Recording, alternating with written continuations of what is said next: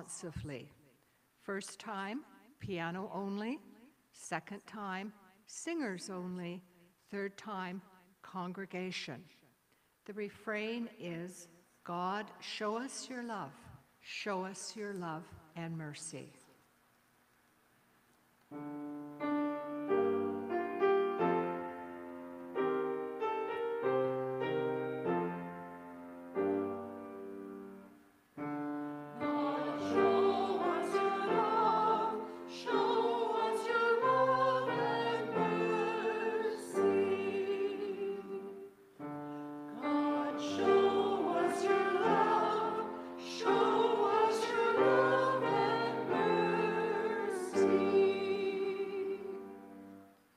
Once you were gracious to your land, O God.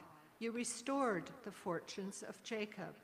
You forgave the offenses of your people and pardoned all their sin. You drew back all your displeasure and turned from your fiery wrath. Restore us again, God our Savior, and put away your just anger towards us. Will you be angry with us forever? Will you prolong your wrath to all generations? Will you not revive us again, that people may rejoice in you? Show us your love, show us your love and mercy. Let me hear what you will say, O God. For you will speak peace to your people, to the faithful who turn their hearts to you. Surely salvation is near those who fear you, and your glory will dwell in our land. Mercy and faithfulness will meet, justice and peace will embrace. Faithfulness will spring up from the earth, and righteousness look down from heaven. You, O God, will give what is good, and our land will yield its harvest. Righteousness will go before you, and the paths of your feet will be peace. God, show us your love, show us your love and mercy. The scripture reading today is from Matthew, chapter 14, verses 22 to 33. A reading from the Good News according to Matthew. Immediately, he made the disciples get into the boat and go on ahead to the other side while he dismissed the crowds. And after he had dismissed the crowds, he went up to the mountains by himself to pray. When evening came, he was there alone. But by this time, the boat, battered by the waves, was far from the land, for the wind was against it. And early in the morning, he came walking towards them on the lake. But when the disciples saw him walking on the lake, they were terrified, saying, "It is a ghost!" And they cried out in fear. But immediately Jesus spoke to them and said, "Take heart, it is I. Do not be afraid." Peter answered him, "Lord, if it is you, command me to come to you on the water." He said, "Come." So Peter got out of the boat, started walking on the water, and came towards Jesus. But when he noticed the strong wind, he became frightened, and beginning to sink, he cried out, "Lord, save me." Jesus immediately reached out his hand and caught him, saying to him, "You of little faith, why did you doubt?" When they got into the boat, the wind ceased, and those in the boat worshipped him, saying, "Truly, you are the Son of God." The Gospel of Christ. Praise to you, Lord Jesus Christ.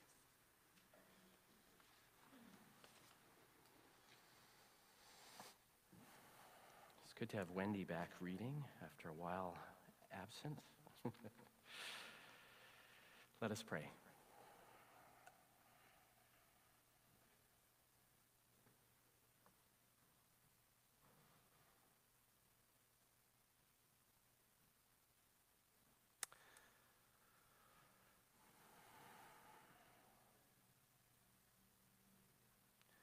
Lord, we pray for the presence of your Holy Spirit here today, that these human words might carry your living word, a word that brings order to chaos, the word that calms the storms of our living, the word that brings us peace.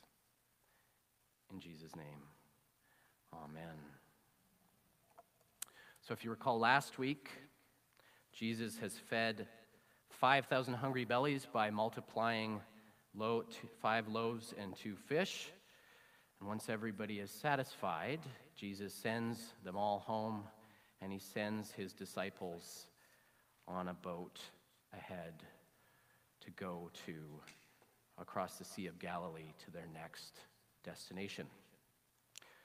And it's smooth sailing at first, but in the middle of the night, though, a storm assaults the ship, threatening to bust it apart. And you know, this has happened before. A few chapters earlier, it happened before. The problem is that last time Jesus stood up and told the storm to shut up. And it did. But this time, Jesus is safely on shore behind them. And they are as far from safe dry land as can be.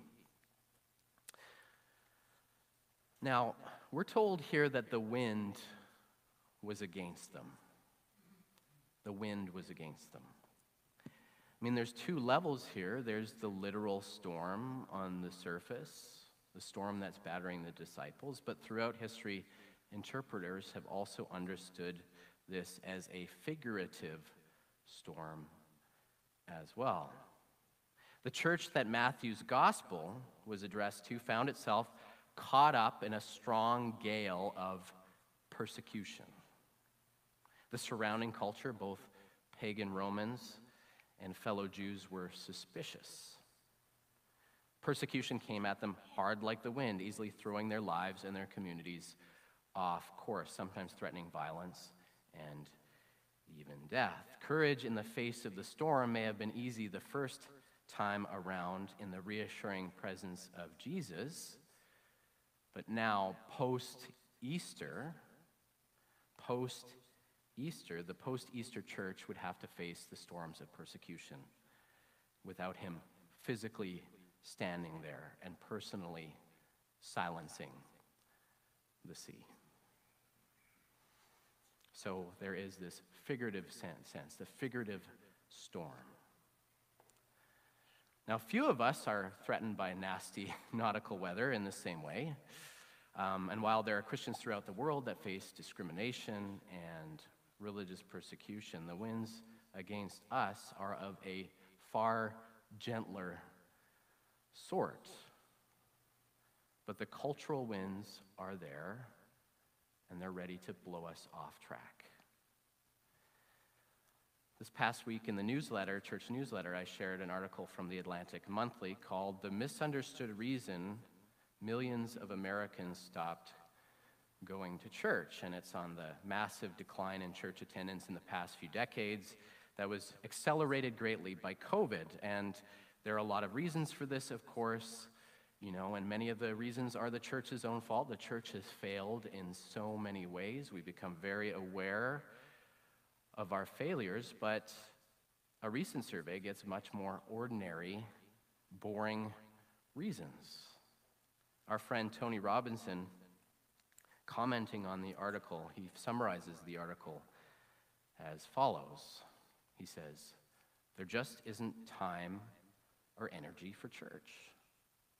People in my generation," Tony is 75, "say something like this about their adult children: they're so busy."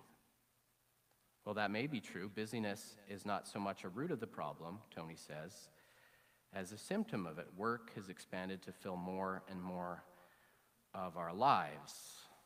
A newish term that helps explain what's up is self-optimization. Self-optimization is the idea that you are to be making the most of your time, your skills, and your life every minute of every single day.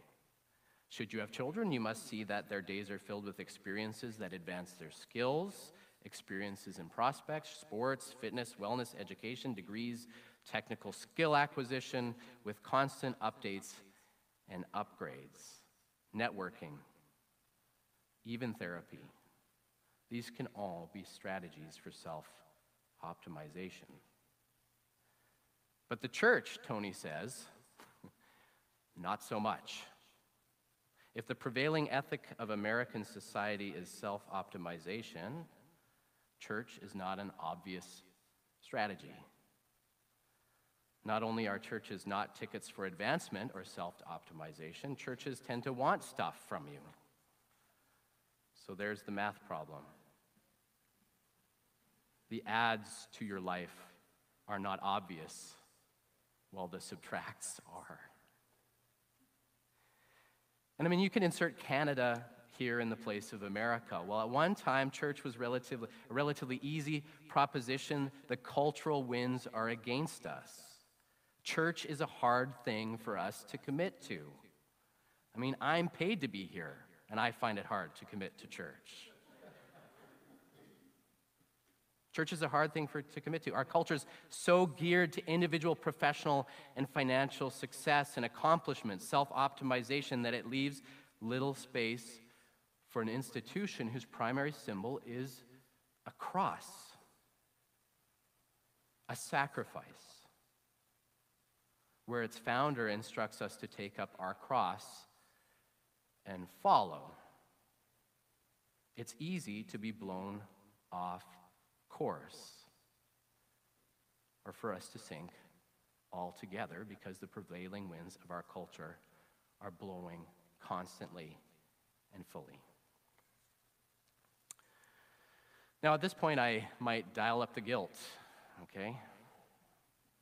And tell everybody here that we need to redouble our efforts, be more committed, try harder. And this is probably true. We could all do a lot more to do good and to be good. This is all true, me included. I am not the disciple of Jesus that I should be. But that's not really gospel. That's not really good news, is it? I mean, it's not particularly inspiring to say, the winds are blowing really hard, just soldier on indefinitely until, I don't know, you die. No. Back to our story. The thing is, at the moment when they're the furthest from the sea, the night is darkest and the storm blows its strongest, that's where Jesus shows up. He comes striding in across the sea. My dad used to call, flip-flops, the things that you wear to the beach, JC water walkers, Jesus Christ water walkers. Here comes Jesus striding in, walking on the sea. And they think that he's a good ghost, right? But he speaks to them words of deep assurance. Take heart, he says, it is I, do not be afraid. Now, our translation doesn't quite get at everything he says. He's literally saying, take heart because I am. Take heart, I am. Jesus is invoking the name that God disclosed to Moses when Moses asked, who shall I say sent me? I am. Not only that, but numerous times in the Old Testament, God is pictured as walking on water, just strolling along the uncontrollable seas. Take heart, Jesus says, because the creator of the universe himself is in your midst. Trust me, I've got this. Be not afraid. Trust me, I've got this. Be not afraid. I am. I am with you. Perhaps the greatest thing we need as the church is confidence. Confidence, not only that there is a God, I am, but the God we've got is the one who reaches out to us in the midst of the storm. We've got a God who isn't only to be found on some mountaintop that we have to climb a ladder to get to, but one who comes to us in our hour of greatest terror and our deepest need, who speaks his word of peace. Take heart, I am, be not afraid. We need confidence, not in ourselves, but in the urgency and truth of our mission. In Jesus Christ, we have a God who has mastered the waves and the seas of our suffering. And because of that, our fears are nothing. Our fears are unnecessary. Now, at this point, you might be nodding your head along. God, good. Jesus, good. Calm storm, also good. But you don't need church to believe any of that, do you? I mean, the good news is like, it's out there. There are infinite trillibytes of video, podcasts, and blog articles that teach all about Christianity. Seeing as how the cultural wind is against it, it's hard to make time to be somewhere every Sunday morning and possibly more. So no, why not just ride the wave? I can be a person of faith without all that other stuff. Which may be true. It may be true. But the other truth is that we can only go so far on our own. There's only so far that our own personal faith will take us. Jesus is out standing on the sea, and there's Peter, his right-hand man, favored disciple, if there's any such thing. If it's really you, Peter says, then command me to walk out on the water to you.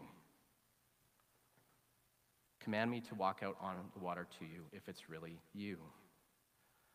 First, things are looking really good faith-wise. Peter knows who Jesus is. Peter's got a surge of confidence. He trusts that he can walk on water. Yes, I can. Yes, I think I can. I think I can. He's like the little engine that could. I think I can. I think I can. I think I can. And you know what? He does. We're told he does. Jesus has come and he takes 2 steps forward and he's just standing out there on the sea, just like Jesus. But suddenly, the wind picks up again. The wind picks up again. Peter loses his footing, and he begins to sink. "The Lord save me," he cries. The fact is that we're likely to take 2 steps out on our own, and then the storm's going to pick up again. Whether it's the cultural pressure out there, or whether it's some kind of hurt, death, tragedy, or struggle in our lives, it's going to hit us again. The storm will blow again.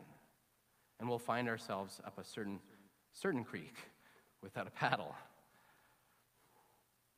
The fact is that I do not have it in me to swim against the whirlpool of life.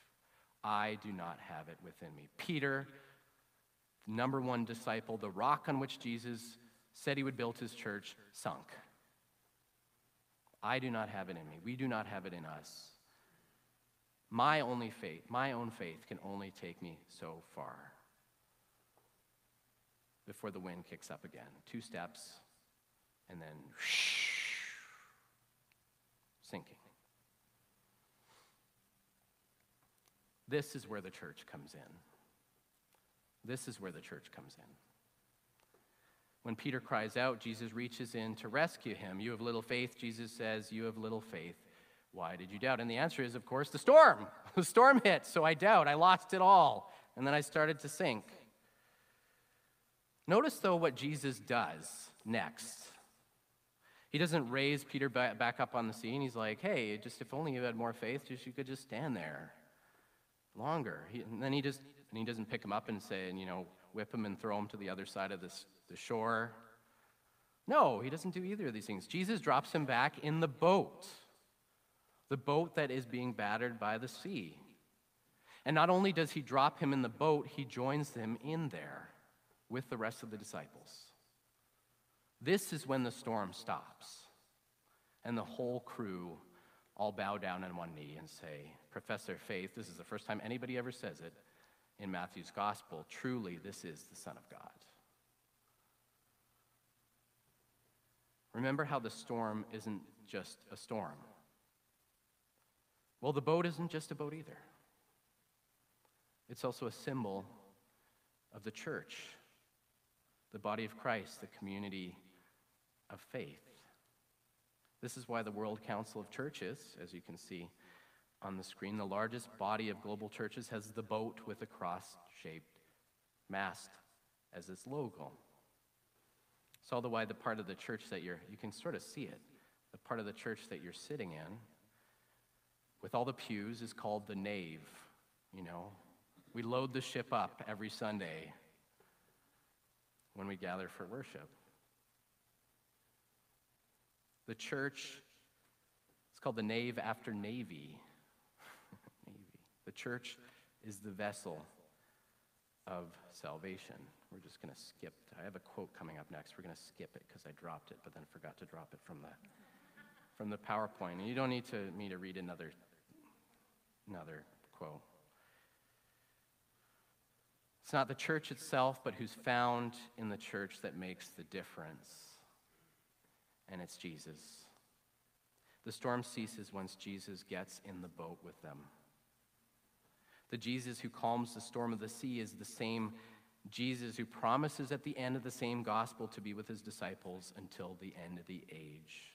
The same Jesus who said, wherever two or three are gathered in my name, I will be there among them by the power of the Holy Spirit. In the church, Jesus promises to be present with the proclamation of the good news in the sacraments of water, bread, and wine. The church is where Jesus promises to be. It's not the only place he is, but it's the place where you can see and touch and know him in the presence of other people. It's here that we get our positive assurance of safety. Like the ark preserving Noah and his family from the flood, the church is, to mix nautical metaphors a little bit, our safe harbor in the storms of life. It's one where our faith is nourished and sustained in the face of whitecaps of doubt, doubling persecution that threaten to drag us down into the deep. In plunking Peter back in the boat and in joining him and the rest of the disciples there, Jesus is pointing ahead to the church as the location of his ongoing presence in a world of threatening chaos. To love and serve each other, to encourage each other as they sail through life's storms. In the same way, Jesus has heard your cries, my cries, our cries, and has plucked us up and brought us together as the church, as a safe harbor in the face of soul-sinking doubt. This is why we gather for worship every Sunday. This is why we gather together in community, because we know that each week we take 2 steps. We go Monday, Tuesday, and then start to sink on our own. Because the truth is, we can't do this faith thing. We can't really do any of it on our own. I know I can't. Not only does life itself toss me to and fro, the cultural winds are against us, and we don't have the strength to endure ourselves. Because we know that without constantly hearing the promises of God over and over and over again, all that wind is all it takes for me to find myself in Davy Jones' locker at the bottom of the sea. But the church, even with all of its imperfections and its disappointments, we are human, we are sinners. The sign outside says, church is full of hypocrites and there's room for one more. Like the boat has unlimited seating. It's not the only place God is, but the community where we hear Jesus' words, I am, be not afraid, over and over again. The words that we speak, we heard spoken to us, the words that we speak to each other. You belong to me, you are mine, and on account of even that even the gates of hell cannot prevail against you. Which is to say, the church is worth it. Because it's where we gather to receive the grace to keep our heads above water and to cling to faith in a difficult, sometimes hostile world. And to know that our Peter-like cries for mercy are heard by one who promises to drag us out of the depths of despair, where we're encouraged by each other and buoyed up by the power and presence of the living God, because it's just where Jesus said he would be. How can we cling to faith in the headwinds of a hostile, difficult world of doubt? How can we avoid sinking, Peter-like, into the depths of despair? Well, by getting back in the boat, which is to say, by returning to the community of Christ over and over and over again, until we reach that blessed shore where the storms blow no more. I offer this to you in the name of the Father, and the Son, and the Holy Spirit. Amen.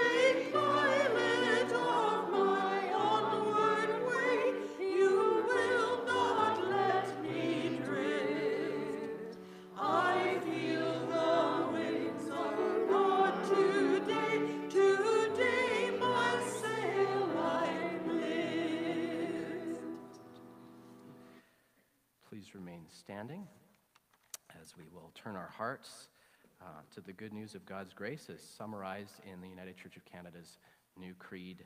Let's say it together. We are not alone. We live in God's world.